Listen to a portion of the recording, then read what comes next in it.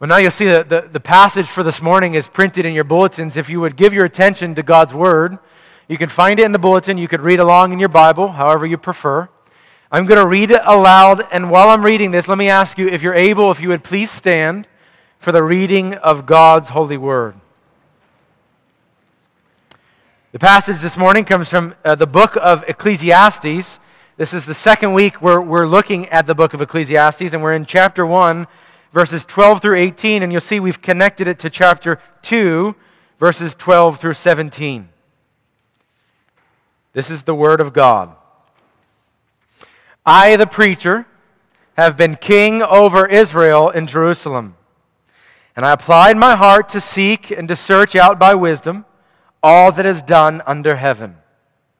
It is an unhappy business that God has given to the children of man to be busy with. I have seen everything that is done under the sun, and behold, all is vanity and a striving after wind. What is crooked cannot be made straight, what is lacking cannot be counted. And I said in my heart, I have acquired great wisdom, surpassing all who were over Jerusalem before me. And my heart has had great experience of wisdom and of knowledge. And I applied my heart to know wisdom and to know madness and folly. I perceive that this also is but a striving after the wind. For in much wisdom is much vexation, and he who increases knowledge increases sorrow. And then in chapter 2, verse 12, so I turned to consider wisdom and madness and folly, for what can the man do who comes after the king? Only what has already been done. And I saw that there is more gain in wisdom than in folly, as there is more gain in light than in darkness. The wise person has eyes in his head, but the fool walks in darkness. And yet, I perceive that the same event happens to all of them. Then I said in my heart, what happens to the fool will happen to me also. Why then have I been so very wise? And I said in my heart that this also is vanity. For of the wise as of the fool, there is no enduring remembrance, seeing that in the days to come all will have been long forgotten. How the wise dies just like the fool. So I hated life, because what is done under the sun was grievous to me. For all is vanity and a striving after wind. Would you please be seated, and would you once again join me in a word of prayer?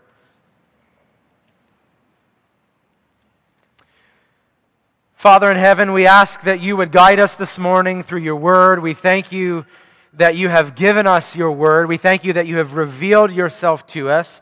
We thank you that through this word and through your Son, Jesus Christ, you move towards us.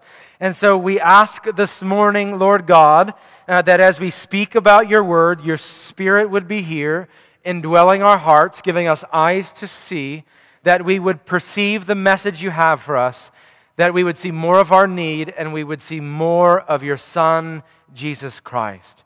We ask that you would do all of this for your glory. In the name of Jesus, we ask. Amen. Well, this morning, as again we begin looking at the book of Ecclesiastes, we find this question that's going to be asked in every chapter, okay? It is the question that deals with how do we find the meaning and the purpose of life, okay? The meaning and the purpose of life. Now, this is a question that has been asked in every generation by all groups of people, and we see it in all forms of poetry and in music and in literature and in art. It occurs again in every generation. Let me give you a few examples of this. The striving after the question, what is the meaning or purpose of life? There's a few things that come to the top of my head. First of all, Frank Sinatra. Right? Many of you know Frank Sinatra. He's got that song that he sings. It's called My Way. You remember that song, My Way? He ends that song by saying, let the record show I took all the blows and I did it my way. You remember that? For Frank Sinatra, the answer to the question of the meaning or the purpose of life is, it's all about if you do it your own way. If you can find autonomy and do it in your own power, of your own accord, according to your own plans, man, that's the meaning and the purpose of life. Henry Wadsworth Longfellow, in his famous poem, a psalm for all of life. He's asking the question, what's the purpose of life? And he gets to the end of the poem, and listen to what he says. Let us then be up and doing, with a heart for any fate, still achieving, still pursuing, learn to labor and to wait. For Longfellow, the answer to the question of the meaning and the purpose of life was that the purpose of life was that we labor and we rest. That's all there is to life. You work, and when you work, then you find the meaning and the purpose of life. That question has been wrestled with through all generations. This morning and in every chapter of the book of Ecclesiastes, the writer of this book will wrestle with the very same questions. Let me draw the picture for you. I think it's a very simple picture. But this is what is happening in every chapter of Ecclesiastes. Okay, Solomon is asking the question from the perception of all humanity. So this is not simply for him. He's not saying, what is the meaning of life for me? He's saying for all of humanity, for all people everywhere, in all the course of history, how do we get to the meaning and purpose of life? And for Solomon, it all begins with God. Okay? Wrapped up with God is meaning and purpose. Okay? Solomon definitely believes that there's a God. And the question that he asks week in and week out, every chapter that we will read, is a question of how do we get from point A to point B? It's very simple. Okay? With God is meaning and purpose and hope and life, and there's a definition for everything in our existence, but the question for Solomon is going to be, how do we get there? Frank Sinatra would say we get there by doing things my way, our way. Longfellow would say we get there by working and resting, okay? But the question is going to be, what do we plug into this equation? What do we find in life that will move us from where we are in a broken world to discovering the meaning and the purpose of life, okay? That's what we're doing this morning, but big surprise here, that's what we're doing every week. Every chapter we look at in this book is going to be the same question. How do we get there? How do we get to meaning, purpose, God, life, and hope? As we begin reading this passage, we see, as Solomon kind of lays out to us, we see the very beginning of this, the pursuit of meaning and purpose, and he begins to talk about it, beginning in verse 12. I, the preacher, have been king over Israel in Jerusalem. Now, if you're wondering, as we talk about who the author of this book is, you've heard me mention the name Solomon. Last week we talked about there's a little bit of question whether Solomon wrote the book. But if you're trying to place this book, if it was written by Solomon, you're trying to place it in a place and time, when was it written and why was it written? Here's where we begin to place the book in the life and the course of events of Solomon's life. Okay, he says he's the king over Israel. Yeah, that definitely sounds like Solomon, doesn't it? I believe Solomon wrote this book. But he says that he had been the king over Israel. That is the past tense. So he is currently the king, but he's reflecting on a life of being king over Israel. Let me familiarize you with the life of Solomon. It's very simple. Solomon was a good young man. He was the son of David. He pursued the Lord God, and the Lord God said to Solomon, What do you want? I'll give you anything. And Solomon said, Lord God, give me wisdom more than any other man on all the face of the earth. And God gave Solomon wisdom, for he saw that this was a very good thing for Solomon to ask for. And we have the record in 1 Kings of Solomon being a good king over Israel until we get to about the 7th chapter of Kings. And we find that Solomon began to want all the women of the peoples of the world, okay? And so he started to marry these women from other nations. And then very quickly it says Solomon began to worship other gods. And in 1 Kings chapter 8, it says that the hand of God came against Solomon. And we see him at the end of the record in Scripture, we see him as sort of unrepentant. Okay, that's how Scripture ends the story of Solomon. Now, this book of Ecclesiastes that we suppose is written by Solomon, it appears to be written towards the end of his life. And what we believe then is that this is written at a moment of repentance that Solomon had at the end of his life. That he's now looking back and he's saying, well, you know, all the good things I did, all the bad things, I went through them all. I experienced wisdom. I also experienced pleasure. I had everything in this world, and I realized it wasn't good enough to get me to God, meaning purpose, hope, and life. Okay? So that's how he begins this passage. I, the preacher, have been king over Israel and Jerusalem. And look what he says in verse 13. And I applied my heart to seek and to search out by wisdom all that is done under heaven. Let me say something about this first pursuit to answer this question.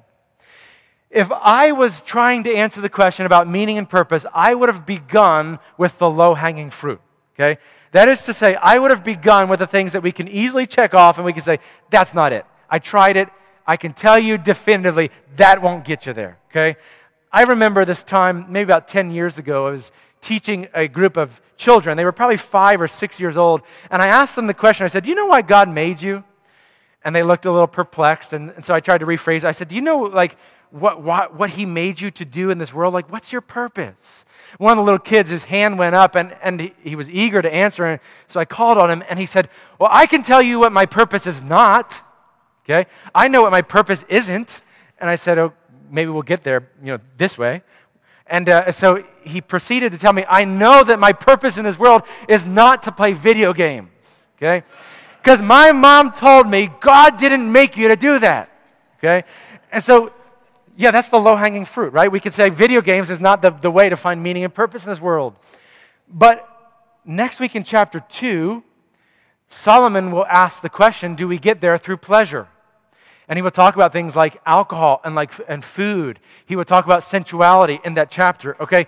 For me, that's the low-hanging fruit. That is the thing that all of us in the room, no matter what our church background is, even if you're not a Christian, you might be able to agree, yeah, pleasure is not going to get you there. Those simple things in life will not move you towards meaning and purpose. But on the whole list, the pecking order of things that are superficial and shallow, all the way up to the most noble of endeavors, wisdom is way up there, isn't it? Okay? Wisdom is like up there with good works and philanthropy and giving all you have to the poor and living life for some meaning or purpose. I mean, it's all up there wrapped up together. These are noble endeavors, and that's where Solomon begins in this book. He's going to try wisdom out. And again in verse 13 it says, I applied my heart to seek and to search out by wisdom all that is done under heaven. Now here's what you need to know about that, okay? The language that Solomon uses in verse 13 is meant to communicate a great level of intensity, of sincerity and severity. He says, I applied my heart, which is to say, I committed my whole self to this, okay? I was deeply committed to the pursuit of wisdom. And after all, that's what we know about Solomon, isn't it? Deeply committed. That means he didn't wake up one morning and say, I think I'll try out wisdom today, okay? Not like we do. I don't know if you've ever experienced this. You watch like a documentary and the next day you're inspired. You're going to do whatever you watch in that documentary. Okay, for my family, we watch a lot of Alone, which is a wilderness survival show. Okay, and then there'll be these times we watch it and the next morning the kids are like, yeah, we're going to go set a trap in the woods and try and trap a bunny or something. My nieces and nephews, a few months ago, they said, we're going to make a gill net. Right? You know what a gill net is? No?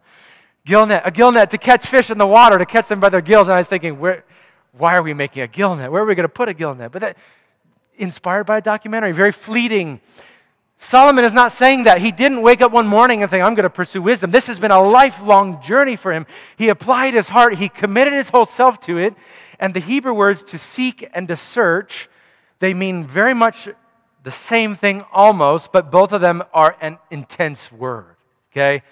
That is to say, Solomon is communicating to us that he devoted himself to the pursuit of wisdom, that he gathered all the books that he could by wise authors, and he read them, that he sat at the feet of wise teachers, and he listened, and he internalized it all, and he gathered wisdom from around the world, and he said, will wisdom get me to meaning and purpose? But he really, really tried, and he committed himself to this, okay? This is what the Bible speaks about in 1 Kings 4. It's describing the wisdom of Solomon, and God says that God gave Solomon wisdom and understanding beyond measure, and breadth of mind like the sand on the seashore. It is in the same chapter that it says that that Solomon was wiser than any of the kings of the earth, that his wisdom surpassed all of them, and that from all over the face of the earth, people came to hear the wisdom of King Solomon. So he pursued wisdom. Now let me tell you something about wisdom. as you know, this morning we're going to come to the conclusion that wisdom is not good enough to get us there.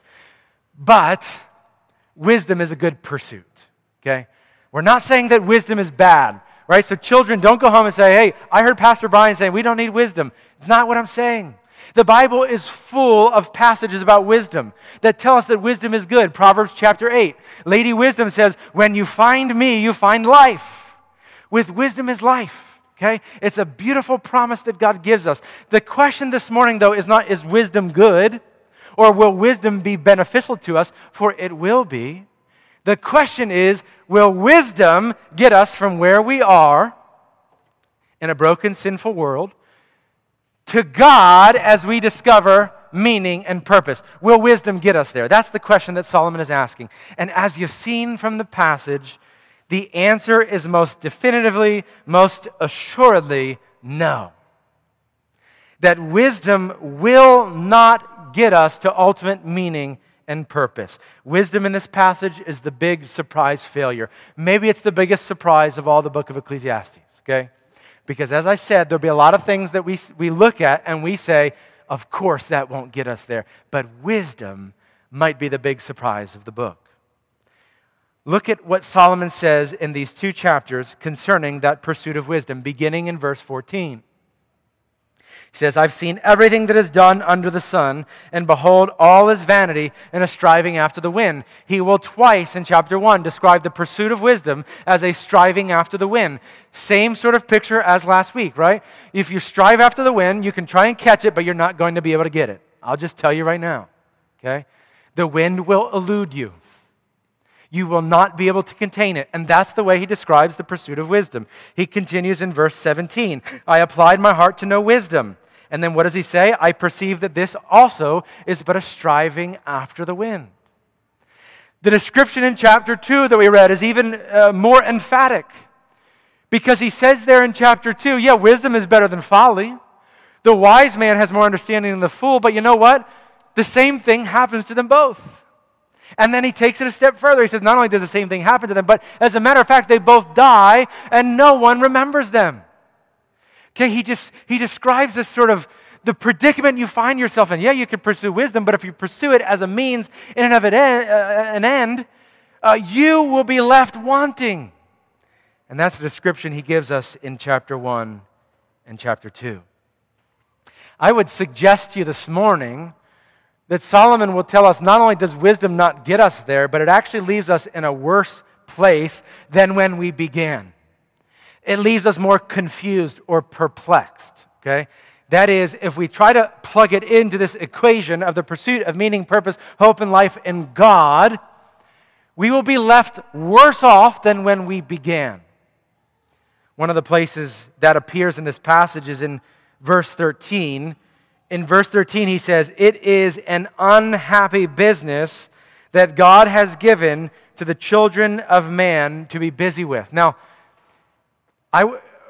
when this, the English Standard Version, which is what we're reading out of, when this was being translated, I would have loved to have been in the room to hear why this word was translated as unhappy. Because it's not really unhappy. I'll just put that out there right now. This word is the Hebrew word ra. If you know ra, it is the most morally emphatic word of the Old Testament for evil. Okay? It is the word that's used to describe the devil. It is the word that's used to describe the opposite of everything that is good. It's the word that's used to describe the gods of the world and the pursuit of them. It really means evil. And so what Solomon literally says here is that this pursuit of wisdom is an evil business that God has given to the children of man to be busy with. Not that it was just unhappy or that it sat wrongly with him, but that there was something morally corrupt about it. There was something so wrong with pursuing wisdom for meaning and purpose that it made him sort of churn in his stomach at the thought of it. You know, I've been thinking about, well, what is it? what is it that Solomon would say is so evil about this pursuit of wisdom?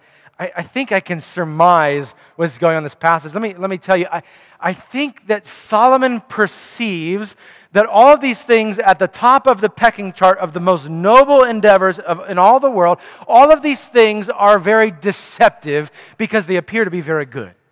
And they appear that if we follow them, we will end up at this place of meaning, purpose, hope, and life. So the deception of these things is what it really ends up being very evil to Solomon, because they appear for all intents and purposes that they will indeed do the job. But as he pursues them, he finds that they lead him nowhere. I think that's what he means by this is an unhappy business. That he ultimately ends at a place where he has less answers than when he began. I think this is relevant in the world today. If you just consider worldly wisdom, it's the Hebrew word chokmah, which really speaks about just general wisdom. It's not godly wisdom. It's learning and understanding and reasoning and education. Okay, and the world today, I think there's a very popular argument that says if we just learn enough, we will understand everything. Okay. And we might not understand it all today, but we're moving towards the point when we will. We are the most enlightened generation of all time, and if we just get more education and more learning and more science, if we just perceive the world better, one day we will wake up and we will make sense of it all and we will have mastery over it all. Right? And our society, every time we see a picture from a telescope of a further away universe, or we split an atom, or we develop a new technology, we're furthering the lie in our own minds that the more we grow in education, the more enlightened we become, the more we understand the world, the more we have meaning, purpose, and hope. All right? Solomon is saying to himself, he's saying to those who would hear, he's saying to the world around us today, this isn't how you get there. And you may think that it is, but one day you'll wake up and you realize, I'm no closer to meaning, purpose, hope, and life than I was when I began. Okay? That's what Solomon is arguing this morning, and he is the one with the authority to speak to this very issue. Now, verse 15 and verse 17 in chapter 1 are set off as sort of a poetic phrase there. You can see it. They're set off in their own quotations. Two lines of poetry, but I think these two lines of poetry that Solomon includes in chapter 1, these are the lines that help us to make sense of exactly what is going on when Solomon tried to apply wisdom to the equation of life, and he finds that he was wanting. It says in verse 15, what is crooked cannot be made straight. What is lacking cannot be counted. It says in verse 18, for in much wisdom is much vexation, and he who increases in knowledge increases in sorrow. I think what Solomon's describing as he quotes those passages and he speaks about how perplexing wisdom is, he's saying that as he pursued wisdom, he felt like it was moving him towards God, but the longer he went, the more he realized that there was these turns and these twists, and he was moving away from God and towards God and then back away, and then some point he realized that he wound up way over here, far away from God. Okay? That's a reference to the brokenness of the world. When Solomon says that what is crooked cannot be made straight, he's saying, listen, as we pursue things in this world, even things as lofty as wisdom, we don't realize, but things that were made to lead us towards God, if we pursue them hard enough and commit our lives to them, we realize that they end up giving us twists and turns, and then eventually they lead us further and further away from God. He uses the word there, vexation. You know what vexation means? To be vexed. It is literally the word that means to be irritated or agitated to the point of anger.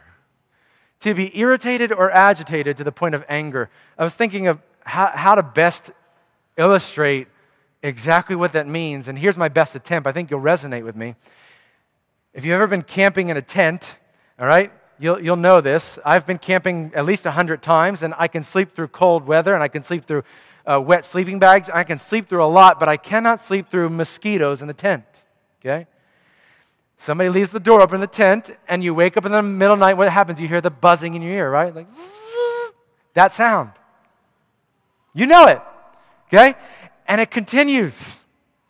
That is the picture of being agitated or irritated to the point of anger. I can't sleep. I end up packing up and we're leaving. There's no way I'm going to sleep with a mosquito in the tent. This is the picture that Solomon gives concerning the pursuit of wisdom. He found that he ended up over here somewhere between nonsense and dismay. Okay? Somewhere in the ballpark over here. That was his pursuit of wisdom, and he realized it brought him to this point of vexation, of being agitated and irritated, because the answer that he had been seeking, he was no closer to. As a matter of fact, he was further away from. And he was utterly confused about what he needed to do to bring him nearer to God, to meaning and purpose. And so he describes it here as what is crooked cannot be made straight, what is lacking cannot be counted. And then, for in much wisdom is much vexation, and he who increases knowledge increases sorrow. Let me tell you something you may or may not be aware of, but it's going to come up a lot in this book, okay? The reality of life is that if we plug anything into this equation that we do, or that we say, or that we think, or that we act, if we plug anything into this equation that has to do with the things that we do, think, say, and act, we will find ourselves spinning our wheels, going roundabout, thinking we're moving closer to God, and then one day waking up, realizing that we're further away from Him than we ever could have imagined. We're somewhere between nonsense and dismay. Whether we think like Frank Sinatra, that it's just living life my way, like Longfellow, that it's living for work and for rest, like John Muir, that it's living for nature, like Warren Buffett and Bill Gates, that it's living for philanthropy and giving everything we have away. Whatever we think we can plug into this equation, and we can do, think, act, whatever, one day we will find that it will not get us to that place. Okay? That's what Solomon is introducing in this book. Not even wisdom. For as great and amazing as wisdom is, not even wisdom will bring us to the place of meaning, purpose, hope, and life in God. But you see, this morning, Solomon's on to something. I want to tell you what he's on to as we read this passage. But first, it reminds me of this story. There was a pastor who was preaching through Ecclesiastes, and he shared this story, and it really caught my attention. He said that when he was a child, that he would play Monopoly with his family. And his grandmother was like the best Monopoly player ever. And she always beat them. Always beat them. And I resonated partly because that's what I did with my grandmother. We played Monopoly and we played poker. Those are the two things we did, us children with our grandmother. And we would bring our money and she would take it every time, okay? And she was teaching us life lessons, I think. This pastor said that he would play Monopoly with his family. His grandmother would always win, and he made it his lifelong goal to beat her in Monopoly. And so he said around the age of 15, he had been studying Monopoly, but he also started to learn about economics and investments and how these things work. And he said at age 15, he was going through this game, and about 3/4 of the way through the game, he realized that he was going to beat his grandmother. And this was a moment for rejoicing. And so rejoicing turned into gloating, and he was just so excited. He was kind of put it in her face a little bit, and the game ended, and he had won, and this was just the crowning moment for this pastor. And he said that his grandmother was congratulating him on a game well done, and you've really learned how to play Monopoly well, and she's packing up the game, and she says to him, but there's still one lesson you have left to learn. And sort of curious, he asked his grandmother, well, what's the lesson? And she said, well, when everything is said and done, it all gets packed up into the box. This is what Solomon is getting at here, isn't it? This is why he introduces the subject of death in chapter 2.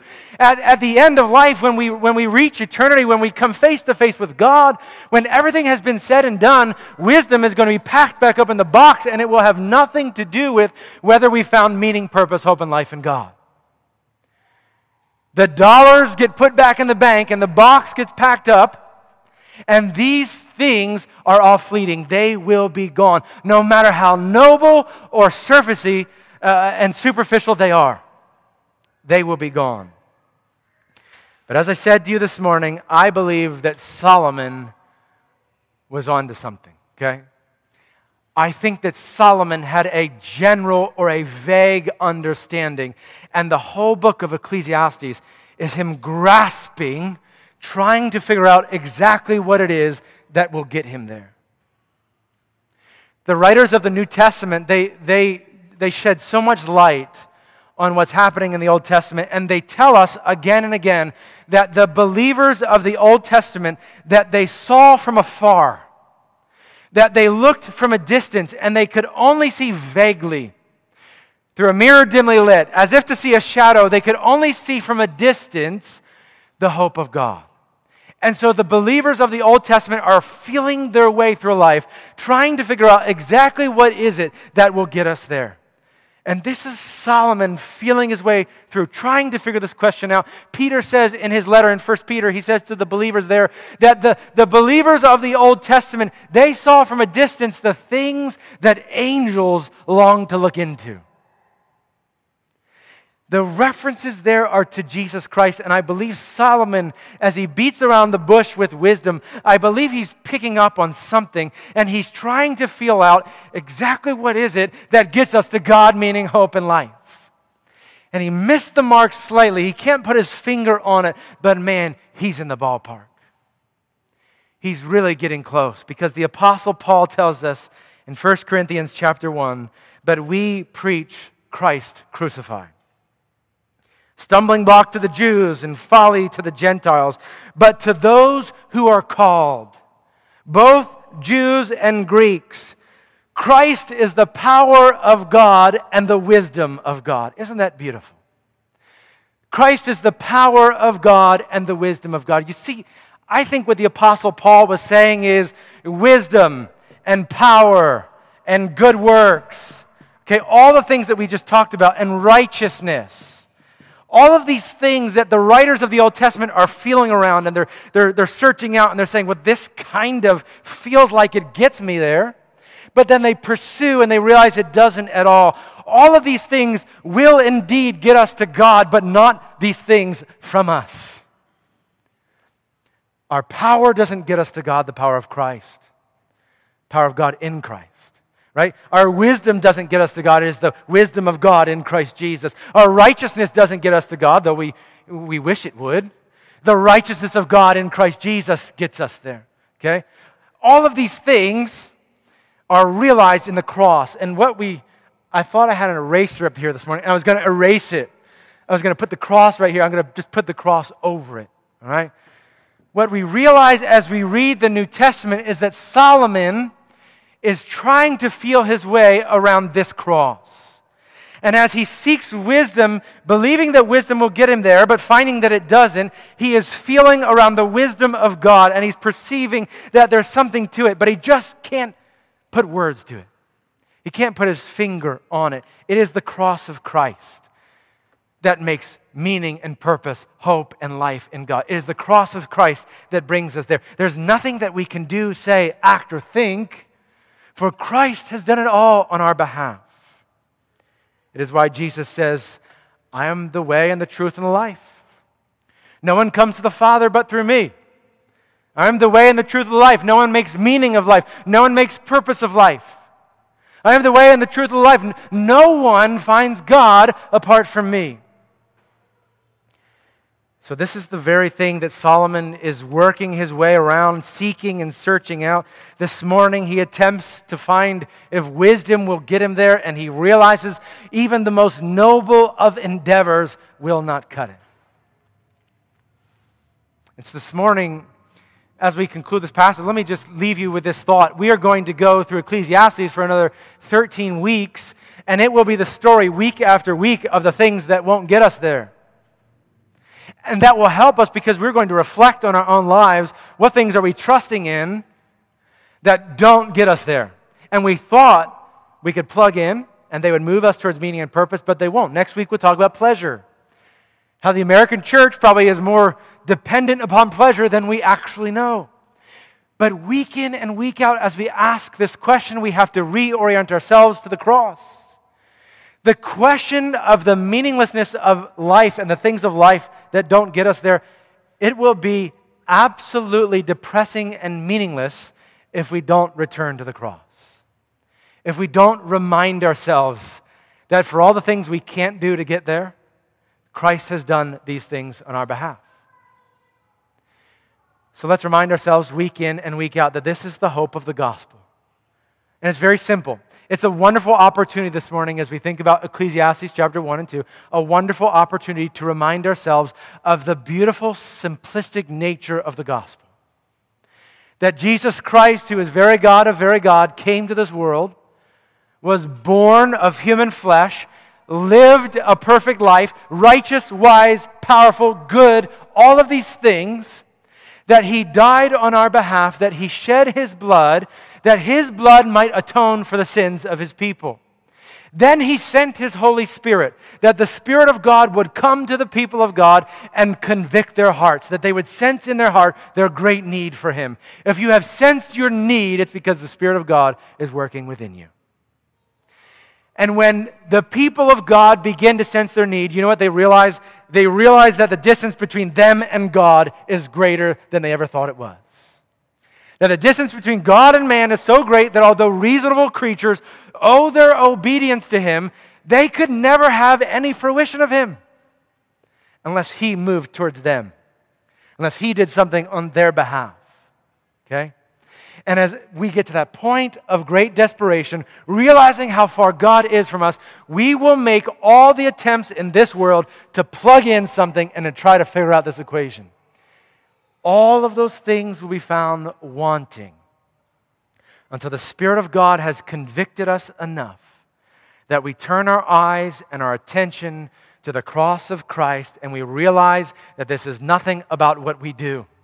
It has nothing to do with our actions or how much we try or don't try. It has everything to do with whether we've cast ourselves upon Jesus Christ, who has done on our behalf what we could never do for ourselves.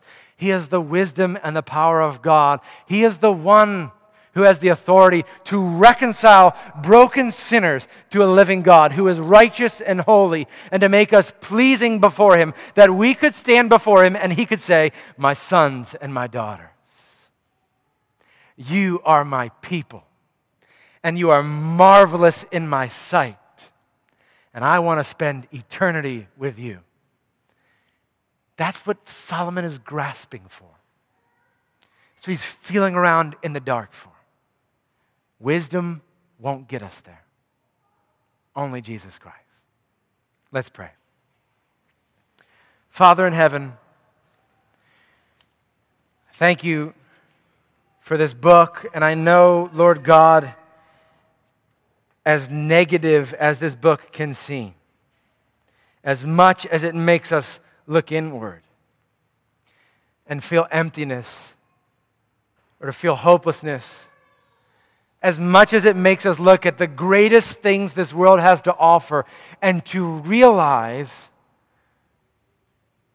that they've been subjected to futility, and to realize that they will not get us where we want to go, where we need to go. I thank you, Lord God, that those things don't satisfy us. And I thank you that it is only by the work of your Spirit that the eyes of our hearts can be opened, and that we can see with a spiritual vision, we can see that Jesus Christ is the wisdom and power of God, the righteousness and the holiness of God, that He is the one who has lived the perfect life, and that He has done so on our behalf, that if we come in faith, that we will be fully satisfied, that we will find meaning and purpose, hope and life, and that not for a time, and not to the end of this world, but for eternity. That we will be joined with you, and we will live all our days not wanting or grasping or feeling empty or wondering, that we will live all our days in the presence of the living God with your Son, Jesus Christ, our older brother who has gone before us. We will live all our days being fully satisfied. We will live all our days as sons and daughters of the King. So direct our attention, move our hearts, call us to repentance, give us the gift of faith, Help us to trust in you, our Lord and our God. We ask all of this in the name of Jesus Christ, who is our wisdom and our power. Amen.